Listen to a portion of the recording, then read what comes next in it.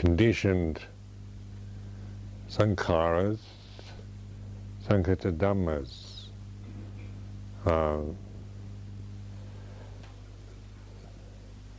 for you to begin to really contemplate the fact that what conditioning is, the way you think, react, emotionally react, the thought patterns and mental habits that you've acquired. None of these are to be trusted. They are conditioned into the mind, quite without our. We have no control over the matter. From the time we're born, we're subjected to a whole process of conditioning from parents, culture, peer groups, educational institutions, experiences, in all kinds of ways, and it becomes very, very complicated. The language we have, the class that we're from, and the culture and so forth, determine how we're going to interpret and see our life's experiences. So in reflection on this, we're getting beyond the conditioning. That's why immediately you try to interpret your insights, and maybe you have insight, knowledge, or experience, mystical experiences, but the interpretations are you tend to interpret it from the conditioned mind, which is conditioned out of avijja, not understanding the Four Noble Truths in their three aspects, the 12 insights. Then the way we think, how we see the world and ourselves is from avijja, and that's why we can really misunderstand, exaggerate, underestimate, just through the way we think, the self-view we have. When we talk about insight and refuge and this way of this type of these terms that we use are to realize that it's through the practice of Dhamma that these terms begin to take on an accuracy that they don't have if we're just making assumptions from our conditioned mind. It's like Buddha Dhamma Sangha from an American conditioned mind is very different from a realization and an accurate use of those terms and an insightful understanding of Buddha Dhamma Sangha as refuges. So sometimes Buddha Dhamma Sangha become merely sentiments in the mind of a Westerner, because one tends to interpret the word Buddha Dhamma Sangha and see it in very prejudiced or biased or highly influenced ways.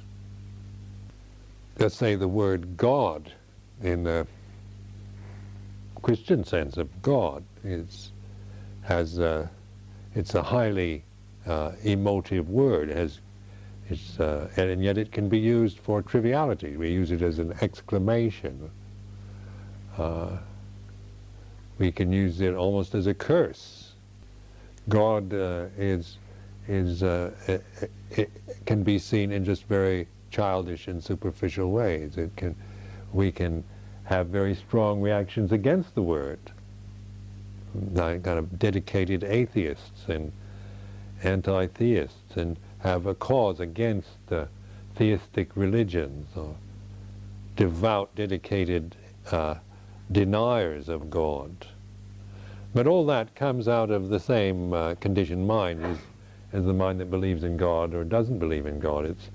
It's still going around with the same problem, but just being positive or negative about it. So we're not trying to convert you to become Buddhists or to believe in Buddha, Dhamma, Sangha. And we have trouble with because our language does convey a sense of we're used to thinking of religion as believing. What do you believe in? We're thinking our perceptions of religion is that there is a God, or some ultimate reality, or some absolute, something usually in some personified term. And because the Buddha never would do that, then the Western mind seems quite baffled, because there's people doubt whether Buddhism is really a religion, because it doesn't have a metaphysical doctrinal statement that one has to accept or believe in. Even the refuges, the way I've been teaching refuges, they're not doctrines or conditions that you have to believe in to become a Buddhist, are they? They are for reflection, for realization. You realize increasingly the refuge, rather than just create a kind of idea of a refuge, or a sentiment, or a belief. I remember going one time to a place, a community, where they'd become a kind of Dharma community here in England, and had dismissed Buddha, and kind of didn't want to be bothered with that. But one of the people there, a woman, was talking about Dharma all the time. She says, I just love the Dharma. Whenever I'm in trouble, I go to the Dharma, and the Dharma answers all my needs. And they're talking about Dharma just like it was God. And she had created Dharma into something, some kind of sentiment that meant a lot to her. The Dhamma looks after us, the Dhamma takes care of us, the Dhamma will protect me, the Dhamma this, the Dhamma that. Just like my sister. Instead of Jesus and God, it's Dharma. We can do that with Buddha too, if you want, or Kuan Yin, or bodhisattvas of various kinds, the personifications, anthropomorphic symbols speak to our hearts a lot. We have to put things into symbolic forms in order to reach our hearts, rather than just our intellect. But the aim of refuge in Buddha, Dhamma, Sangha is a realization of the heart itself, being that which is truly real, rather than believing in ideas or concepts, sentiments, doctrines that warm our hearts or inspire our minds or give us a sense of confidence or safety or protection. Some people find Buddhism difficult because it doesn't go into metaphysical speculation. So we find ourselves struggling with our Christian conditioned minds. Because, I mean, from speaking for myself, my mind was very much from the early innocent years of my life. I was brought up as in a very devoutly Christian family, where God and Jesus Christ meant a lot and were spoken of in ways that were regarded as realities. And God is here and loves you, and Jesus is our Savior. All these were probably some of the first things I've ever heard in my life. You know, the way my mother, especially my mother, would talk, and what she believed in was very much in that vein. believing in a God that created her and that protected her, sent his only begotten Son to save her, and a sense of gratitude and faith and trust and belief in the whole lot. Not ever a question, a doubt, I think, entered my mother's mind about Christianity. She was not a doubter. She believed it, the whole package and everything in it.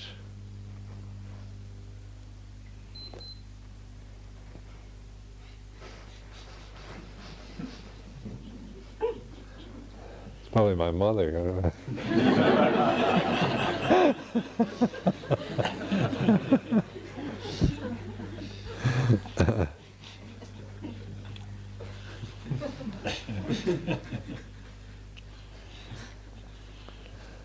Well, to believe in such goodness is certainly brought a lot of comfort, emotional comfort.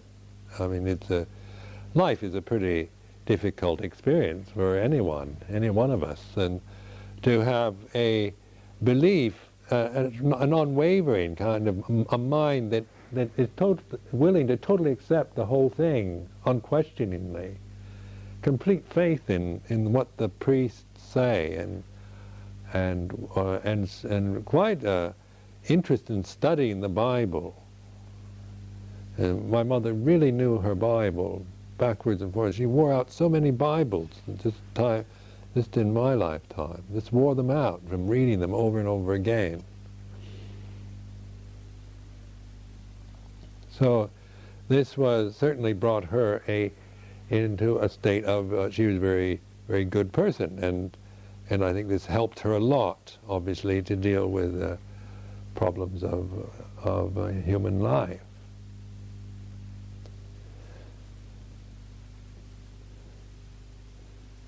But then her son had a different problem. He was a doubter, and his mind just couldn't get around those Christian doctrines. Just found them, when I started thinking about them, I don't really believe any of this. I believed it only before because I never questioned it. This was what was my parents said was right. This is what you should do. This is the truth, because they know what's good for me. And then as you grow older, you begin to question whether they know really what's good for you or not. And you can even rebel, and even just be obstinate, determined to just rebel against anything that they want you to do. I'm not going to do it. They want you to believe in God. You're not going to do it. They want you to go to church. I won't do it. I wasn't that bad. I wasn't that rebellious. But mentally, I found Christian doctrine unacceptable to my mind. It didn't touch my heart. I've never liked the idea of Jesus Christ dying on the cross for me. That doesn't at all inspire my mind. And when the Christians say that with tears in their eyes, they must be crazy. He died for you, Sumedho. Wonderful. I'm supposed to kind of fall down in a heap of gratitude. Praise the Lord. And actually, it just doesn't mean anything to me. I can't get any kind of emotion going except mild aversion.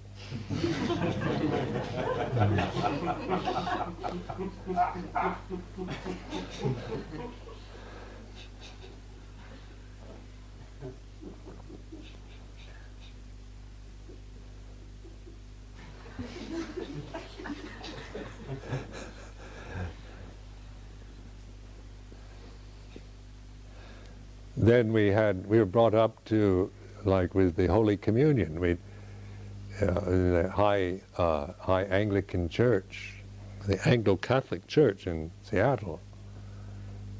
And we would go up and I was an altar boy. The priest would consecrate. They believe in they have the apostolic succession, just like the Roman Catholics, and you're told that in a certain point in the Mass, these priests have been given because they're ordained priests following the apostolic succession, that these priests can actually convert this wine and bread into the blood and body of Jesus Christ. And it's done a kind of transubstantiation, kind of, where in some magical part of the Mass, this bread is no longer bread, and this wine is no longer wine. Even though it looks like bread and wine, it's actually flesh and blood. Well, when you're a child, you don't quite get it, but when you start thinking about it later on, you think, what a grotesque custom. To eat is a cannibal type custom. And you got what repulsive, the idea of eating Jesus' body and blood, drinking his blood, sounds ghoulish. So these kind of things obviously were not the kind of doctrines and beliefs that were going to be my religious path. Now there was a lot of the same aspiration and longing in the heart to realize truth or to know God, or whatever ways you want to put it. The mind was I was conditioned to think in terms of to find God, to know God, or to believe. That seemed to be the best they could offer you, was a belief in God. Seemed to be that's what you had to do, was to believe. But there was something also very much a kind of intuition, which I felt very strongly, even at a young age, that one had to really know these things. That if there is a God, and if these things are real, then there is a direct path, some way of direct knowledge that must be possible. Otherwise, it seemed so kind of such a clumsy and inadequate thing to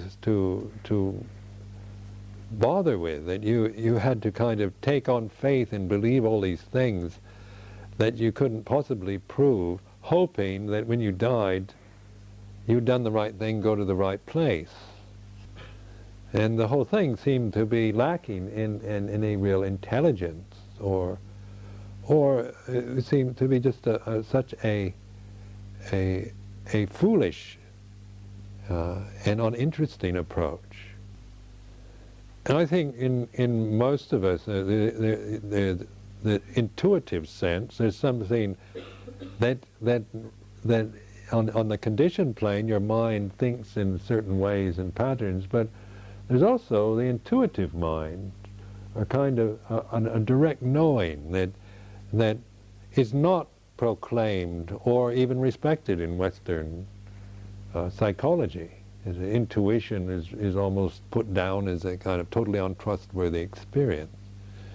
We say women's intuition, we tend to think of it as untrustworthy, or because of something women make up, or their feelings or emotions, or intuitive knowledge is not fully appreciated or really considered a part of the human experience. Because the Western world, both in its religion and in its science, place so much importance on the conditioned realm and logic and reason, so that we develop these intellectual systems. It's a kind of deductive use of them, taking a position like a doctrinal position, a theistic doctrine, and then deducing from that. The logic is a deduction from, I believe in God, and then logic comes from from that premise. Or science does the same thing. It's through trying to figure things out from a preconception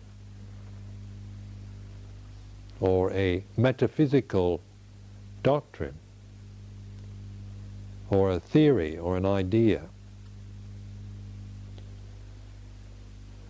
And so the Western mind is very much programmed to do that, to try to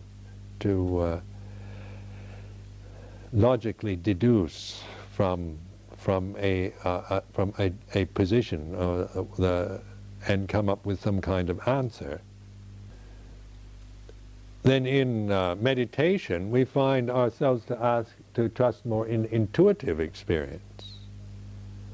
So that but then we don't really know what that is in terms of Western terminology, because intuition is not a function of mind that we pay attention to or even understand. And yet, that's what, if we didn't have intuition, if we didn't use intuition in our lives, we would merely be kind of just robots, just kind of programmed zombies. We wouldn't have any. We wouldn't have a spontaneity, an ability to experience life in any profound way. We'd merely be a kind of computerized animal. At least in even instinct, there's a certain spontaneity on the instinctual plane that animals have that we can totally suppress with all our ideas, views, and opinions that have been programmed into the mind.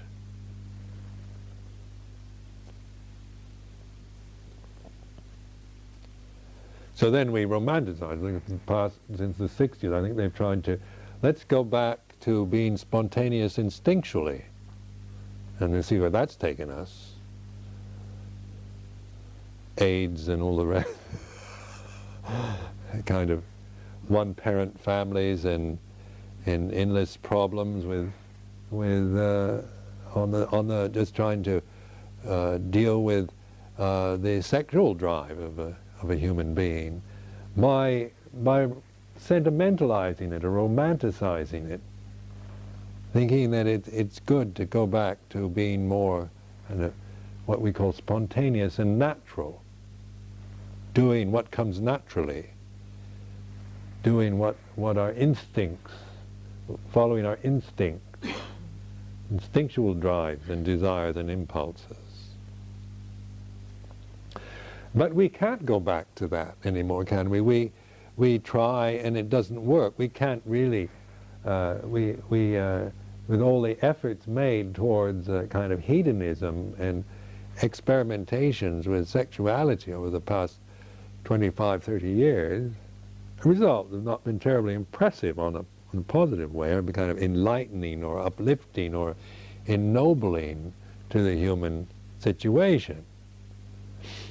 We tend to find ourselves feeling a lot of guilt and a sense of degradation and waste of time and misuse, because obviously that we can't revert back to a primitive level of experience anymore. We can't have the instinctual spontaneity of the animal realm, or even a more primitive state of human activity.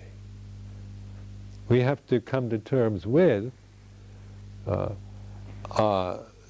way things are and the way our minds work according to the cultural conditioning that we've experienced. We're not trying to say the way they do it in Thailand, we have to become like Thais, or we can, Western people can romanticize people who live in different cultures. And we used to romanticize Northeast Thailand. Look at how in touch they are with their bodies, we'd say. They don't have these gangly, clumsy movements like we have. The big, ugly Americans have gangling bodies and clumsy movements, and trying to get around and do things in a very graceful and skillful way of movement.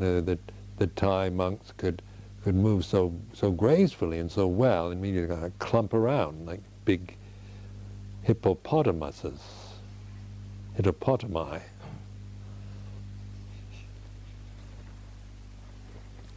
knocking over things and causing great disruptions to a scene. We could be quite clumsy and insensitive. I remember when I was in Borneo in the Peace Corps, I loved to romanticize the headhunters. And I lived on a seacoast where a lot of the native people were into piracy, and anything one could always make out somehow being a pirate in Borneo, or a headhunter in the jungles, or a rice farmer in Thailand was somehow always a lot better than being a middle-class white American, because one was just so eager to, at least my tendency was to dwell on what's wrong and to blame everything on America or the middle class, and to raise up in very sentimental, romantic ideas of people who live in different countries, or seeing them as being examples of what you should be, because you shouldn't be the way you are. Well, this is sentimentalizing again. What is it? The noble savage and the pure peasant, and these images are quite poetic and quite beautiful in their way. But we can't become that way anymore, and we can't do that. It's not, that doesn't come. They didn't go through the process that we've gone through. We've had to go through a different process of going through, say, a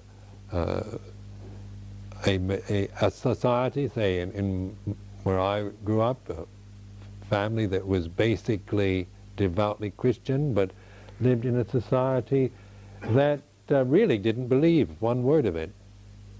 The educational system and the attitudes of my generation, and what was being praised and held up as being intelligent and sensible, wasn't Christianity, and it wasn't the bread and wine being the transubstantiation of into the body and blood of Christ.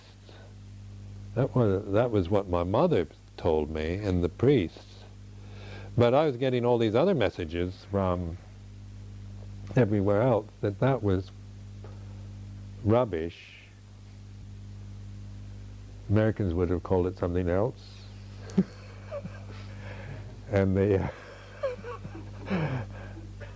the only sensible thing was to reject all that, and the realities of life you could prove through experimentation. Empirical knowledge was the only important knowledge, was the only knowledge worth trusting. You had to prove. So that became merely the material world was reality, isn't it?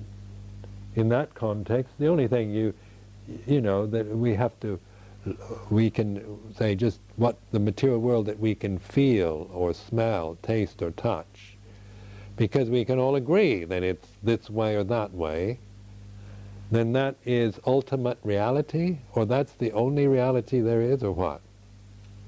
Well, that gives you a very confused perspective on life, because the material world is a very unsatisfactory one. And even if you should be able to get the very best of the material world, it's still very unsatisfying. And intuitively you know that there's much more to it than that. something in you, some sense behind the senses. In poetry or in art, one senses there's attempts of human beings to manifest their intuitions in some form, in either written verse or a written word, or in, say, painting or sculpture, whatever. In the art, isn't it? These at their best are expressions of intuition, of an intuition, a sense for a higher reality or ultimate reality. And these arts were originally for expression of religious, these kind of intuitive religious insights. But then art and music, the arts in the United States, became just another kind of gross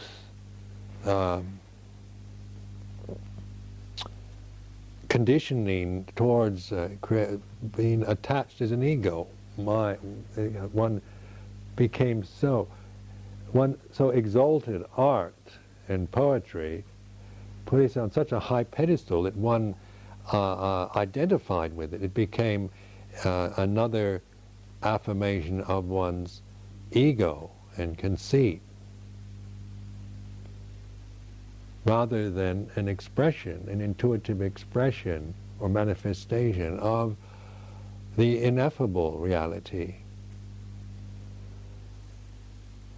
And yet, even at its worst, even in its most egotistical and conceited forms, there is something there that has to come out of an intuition, unless it's just totally a superficial, contrived thing, just a totally kind of silly production.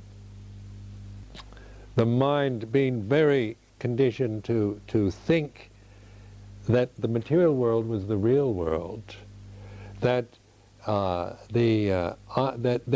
one didn't even have concepts such as unconditioned, unborn, uncreated. We had immortal, but that was another kind of poetic term, or one didn't really know what that was. Immortal, eternal, we had infinity, eternity, immortality, but these tended to be things that one dismissed as they couldn't be real because you can't prove them in a material form. How can you prove infinity as an object, or eternity, or immortality? And such things as unconditioned was just totally not outside of one's conditioning experience. Didn't pick that one up till I became a Buddhist meditator. The Christian conditioning of my mind was also, even God was not unconditioned, or even though we assumed God was immortal, God was also not logically, the logic was not there. One more or less was believing fragments and bits and pieces, a kind of like a collage of different things that you'd assemble all in one mass and call it God. And you say it's immortal, but it was merely a kind of attribute you ascribed, because you didn't even know what that meant. You didn't have any way of dealing with the concept of immortality. That the idea of maybe living forever and as a conditioned something or other. Isn't it the idea of going to heaven for eternity, happiness for eternity, going up into heaven and living with God forevermore in a happy state was the best they could provide for, say, immortality. That one would, if one was a good boy and went to church every Sunday, when you die, you'd go up to heaven and you'd be with God in a happy state for eternity. So there is always this maintaining oneself as a good boy. You should be a good boy who will, and if you're successful at this goodness, then God will take you, accept you, and you will be happy forever. But when you start analyzing that, of course, one can no longer accept such a concept. It's childish. It seems foolish, and one feels only a sense of one tends to want to reject it and dismiss it, because you're asked to believe it as a fact, as something that is factual and true, and yet at the same time there's no way of proving it. It's just hopeful that maybe that's the way it is. And you better be good just to make sure that because if you're bad, then you might go to the other place forever. With Christian teaching, they often talk about talking with God or having God speaking to them, and so that this was. One was always kind of hoping that this would happen as a child, that God would come and speak, make himself known. And that never happened in any kind of way that I could recognize in any way. Now, this is a reflection for you on just the social conditioning, cultural conditioning of a mind, what has been put into it.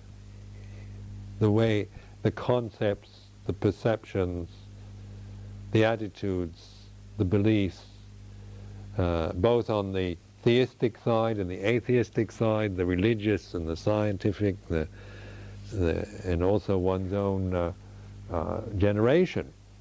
I'm sure the 60s and 70s, people that grew up in those times were allowed a little more kind of wider margins to operate in than, say, in the 40s and 50s. There's more available, more information available, more opportunities, more freedom to explore and experiment. But still, that was done from the sense of me and mine and the attitudes and views, opinions that come out of a culture, which is, of course, all our cultures are conditioned through avijja, through not understanding, rather than through understanding.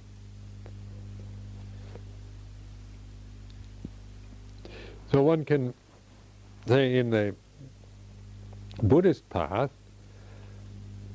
this is where we on this retreat, we need to really contemplate this conditioning of the mind,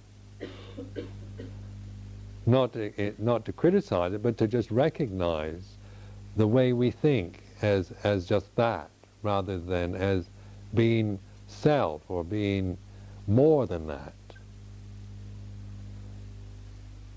The way we tend to react to things, the emotional reactions, are conditioned also, so that to see that as a reactive condition rather than as a personal problem. Because the basic delusion is based on this premise: I am a person.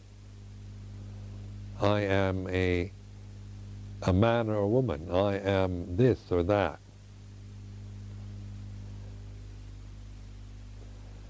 This whole view of I believe in God or I don't believe in God. I believe, I don't believe. I am a Buddhist, I'm not a Christian. One is looking at this sense of I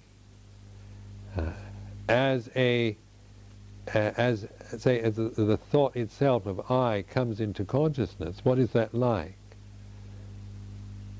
You can reflect, you can observe just the effect of thinking I am, and you can quite intentionally and deliberately think I am. It still has an effect, isn't it? There's a strong feeling of being somebody. There's a whole sequence of associations based on that belief, I am. I am the body, I am my feelings, I am my thoughts, I am a person. I should, I shouldn't, I must, I mustn't, I ought not to. I'm a good person, a bad person, I'm all kinds of things, all kinds of I am, that can go on and on and on. Just one thought after another, just starting with I am, and one could spend hours just thinking about oneself as an I. This evening, at the walking Jongrom out in the Buddha Grove at sunset time, there was a very beautiful sunset this evening, and I was out there walking back and forth, aware of the silhouette of the trees against the horizon and the beautiful colors, soft, gentle colors, the bracing cold, refreshing coldness of the air. And this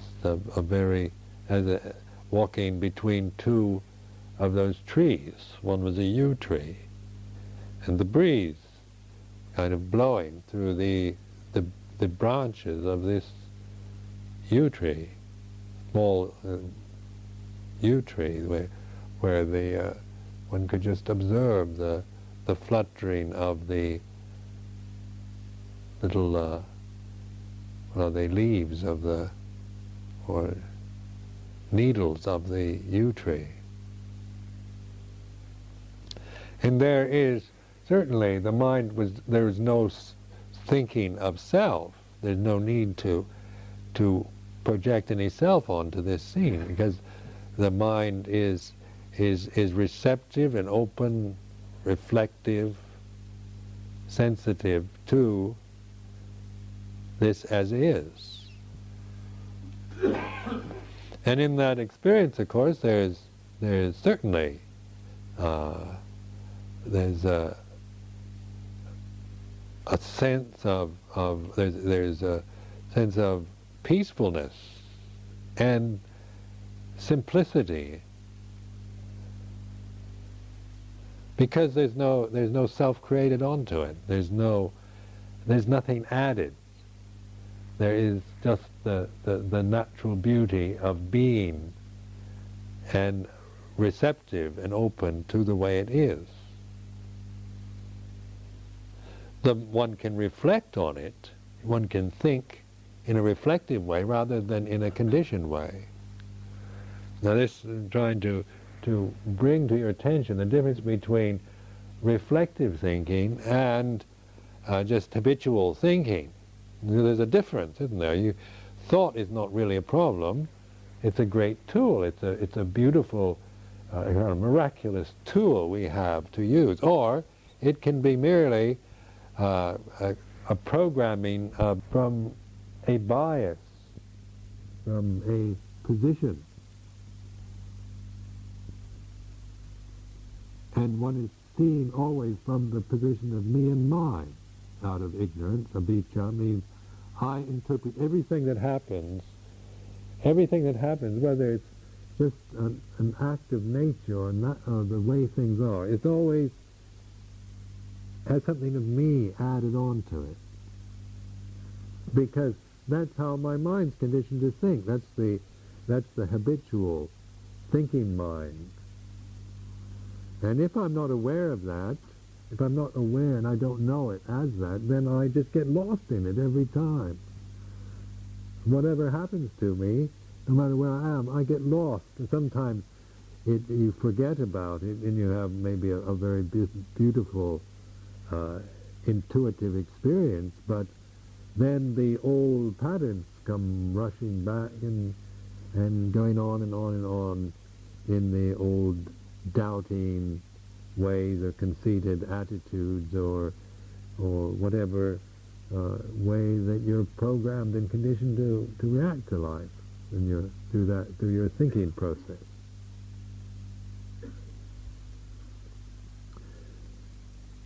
But reflective thought is using to bring attention to the way it is,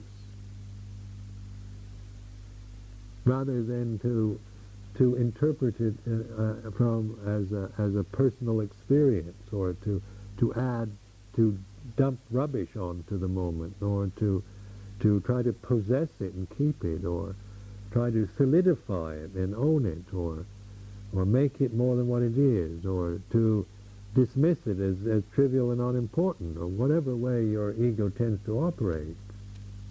It will always make a problem or cause difficulties or corrupt your life's experience from the conditioned mind, the conditioning out of avijja paccaya sankhara.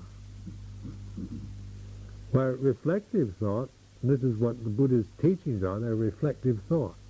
So there is this. This is the way it is. There is consciousness. If that, say, in that out in the field, Buddha Grove, walking Jongrom, there's consciousness. Consciousness is this way. The eyes are able to see the silhouettes of the trees and the wind blowing through the yew tree.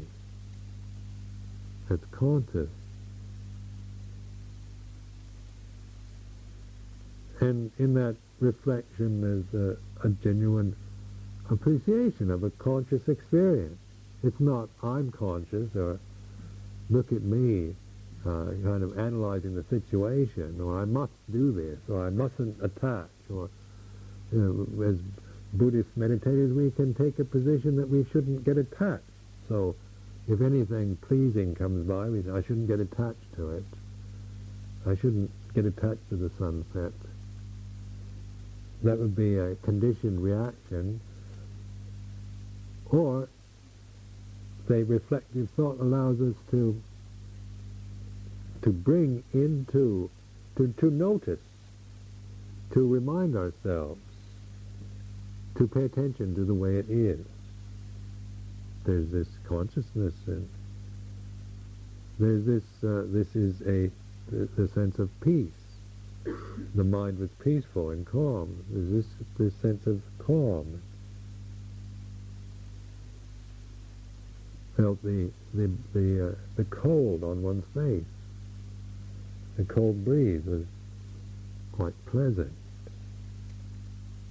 Sense of being at peace and content with this just this very simple experience of walking back and forth in the Buddha Grove at sunset.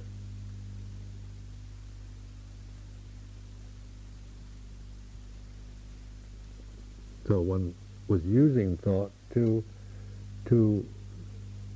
look at things, to notice, to pay attention to the way it is.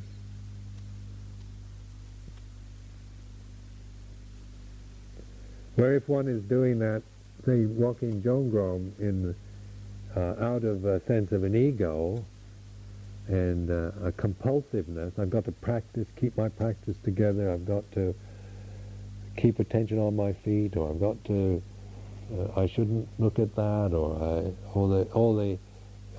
the way the mind can be so completely involved with something of your own making that you don't even notice there's a sunset, or that the wind's blowing through the yew tree, or the pleasant feeling of the cold breeze on your face.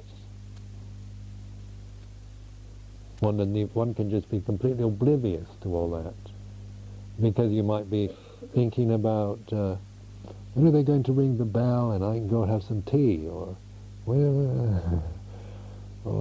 my mind wanders too much, or you can be complaining about the cold. It's too cold out here.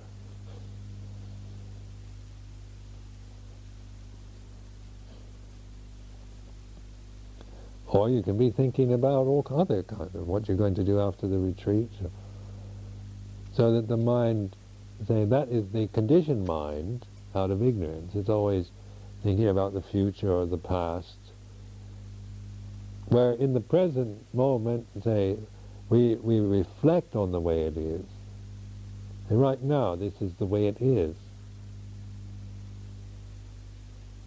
We're all conscious at this moment, aren't we? This consciousness is this way. You can hear my voice or see me.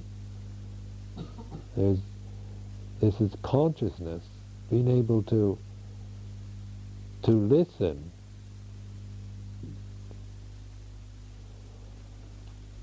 You can understand the words that I'm saying, so those words are affecting you in some way. But they're not words to convince you or convert you, or to increase a sense of yourself as a person, but it's the words I'm using are for reflection and contemplation, to try to, say, to help you to remember, to encourage you toward trusting in intuitive awareness of the present moment.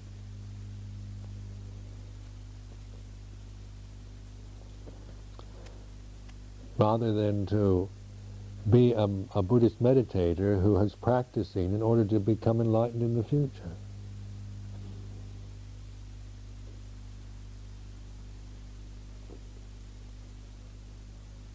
Or somebody who's going on a 2-month retreat at Amaravati in order to get their practice together, develop their samadhi, or be able to get more insights, or get some blissful moments, or maybe you've got all kinds of fears about it, or views about it,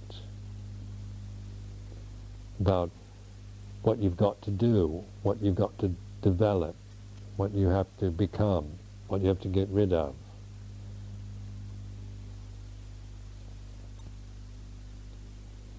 How many of you really think about when the retreat's over, then I'll have to do this or that? There's so many things one can think of doing while you're on the retreat. Things that the worldly conditioning tends to always have a kind of urgent quality to it. You find yourself suddenly thinking, oh, this should be done right now. So you find, and that sense of this should be done right now has a kind of jumpy urgency to it. But when you reflect on it, you can see that jumpy kind of urgent, I've got to do this, this is really important. You can't, is a conditioning of the mind, isn't it? It's a condition, it arises and ceases.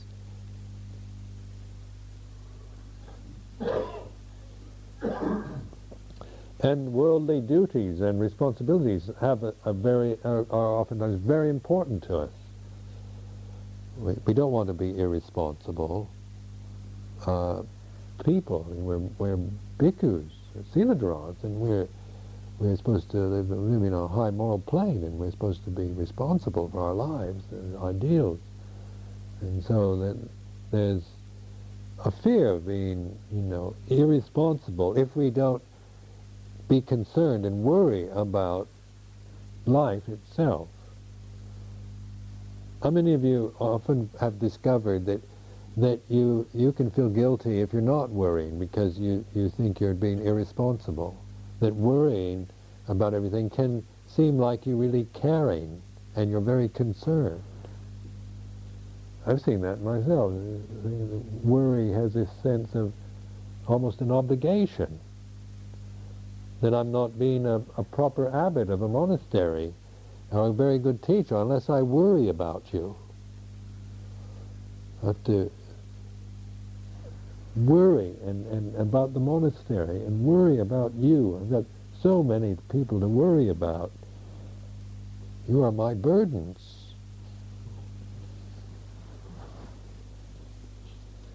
And if I'm not worried, then I don't care. I mean, I'm being irresponsible, frivolous, shallow.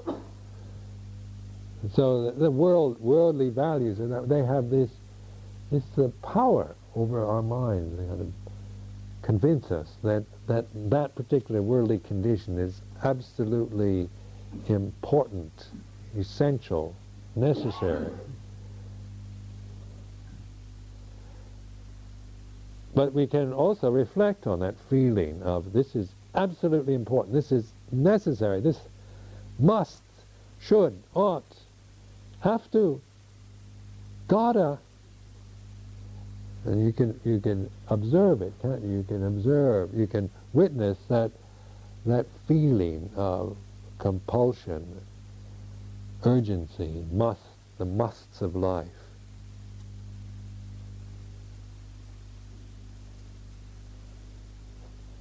Nibbana, the word nibbana is sometimes translated as cool. It's interesting to reflect on nibbana as the experience of coolness. The sense of cool, even as a slangy California expression. Cool man. Cool. Or that which is able to be mindful and not caught up in the heat of an emotion or a situation. So in the reflective, when we reflect, when we bring into our conscious awareness the way things are, say a sense of having to do something, urgency, or the views about ourselves and others, and the intimidation of the world, and the ambitions and goals and fears and desires that we experience, we reflect on them. We're not conditioning ourselves in a negative way to get rid of them, but by reflecting on them, we are looking at them. We are recognizing conditions as conditions. This is the way it is. The mind. There's the insight into letting go and the realization of non-attachment. There's the breath of the body. And there's the sound of silence.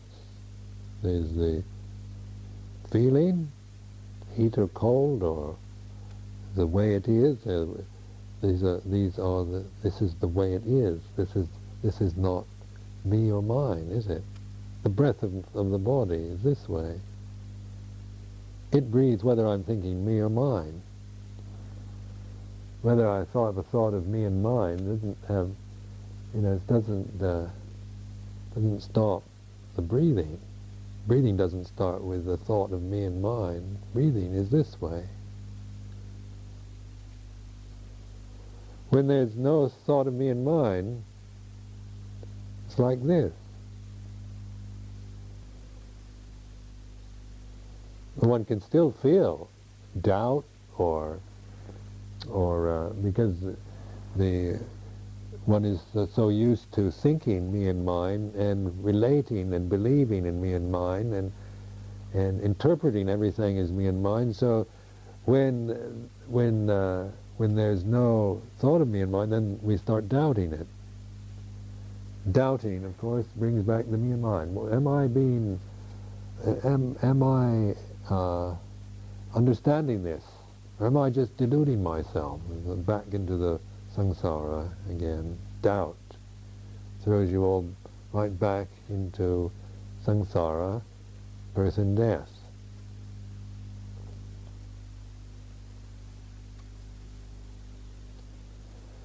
Or desire is we're so attached and identified with desires that when there is a measure of peace, sometimes the desires say, this is boring, or this is silly, or there's going to be a comment, or a put down, or some kind of restless agitation, or one is just you get frightened, or there's emotional reactions. Because the emotional nature is used to being taking, to be given great importance in our lives. How we emotionally, our emotions are, we take very seriously. What I think and feel, and my feelings, and my loves and hates, and my likes and dislikes, and my highs and lows, and this and that. These are very important. These are really important issues to deal with, emotional worlds. So the emotions can go all over the place because emotional nature has never been understood, never been trained, never been balanced. So the emotions go up and down all over the place. But as you're aware of emotions as conditions that arise and cease, you reflect that emotions feeling like this, anger is like this. When I'm really angry or resentful or negative or averse, hating somebody or whatever, then it's this way, it feels this way. Or greed, or fear, doubt and worry, restlessness, agitation, confusion, like this. It feels like this. It has this kind of mood to it. And that is a reflection on feeling, emotion, perception, the way things are, and that is the Buddha contemplating Dhamma, the Buddha knowing the truth, the knowing of the way it is.